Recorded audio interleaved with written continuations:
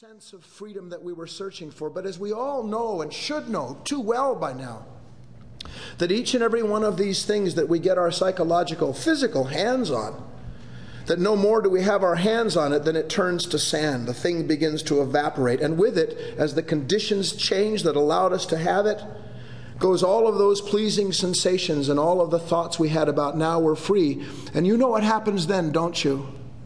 I have to start over again. I have to tell myself what freedom is all over.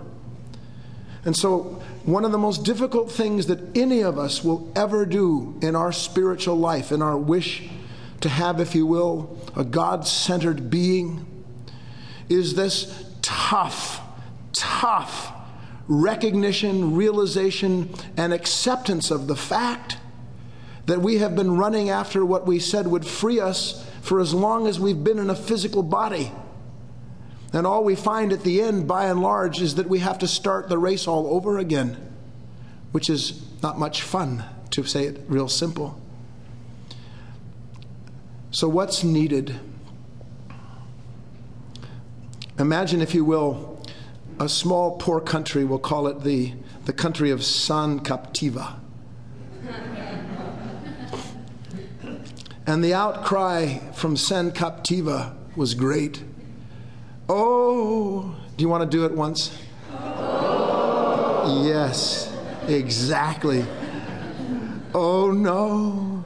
Oh, it's so rough. It's so hard. People are so cruel. The tyrannical people who run this country, they don't care anything for us. One more time. Oh, yeah, oh, it's terrible. And their cries didn't go unnoticed. For way somewhere in the distant jungle. Now, look, this is a story, okay? So don't get lost in some political intrigue or, your politically correct nonsense. Just listen to the story and take it like it is. There was a great and wise gorilla.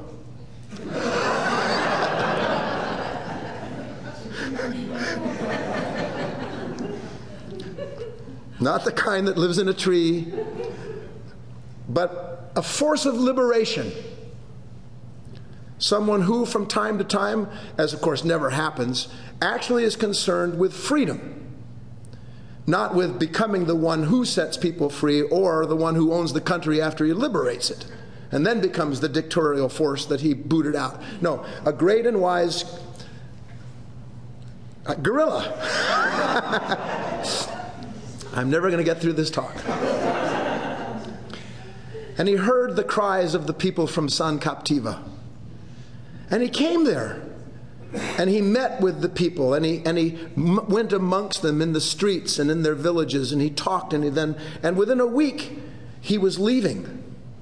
And one of the people who he had come with, who helped him in his task, said, "General, why are you leaving?" And here's what he said. The liberation of San Captiva requires the will of the people. And these people here aren't ready for freedom. They would rather live under the tyranny of the few than work to unite the many in order that all may be free. The liberation of consciousness requires the whole of consciousness. Not what we are presently, which is a fragment, a flint, a piece of a certain kind of consciousness, where as we presently go through our lives, and I described when I set out at the top of the talk, that we live from a certain self, a certain level of ourselves, if you will, a certain mansion, a certain level in this consciousness that I'm talking about.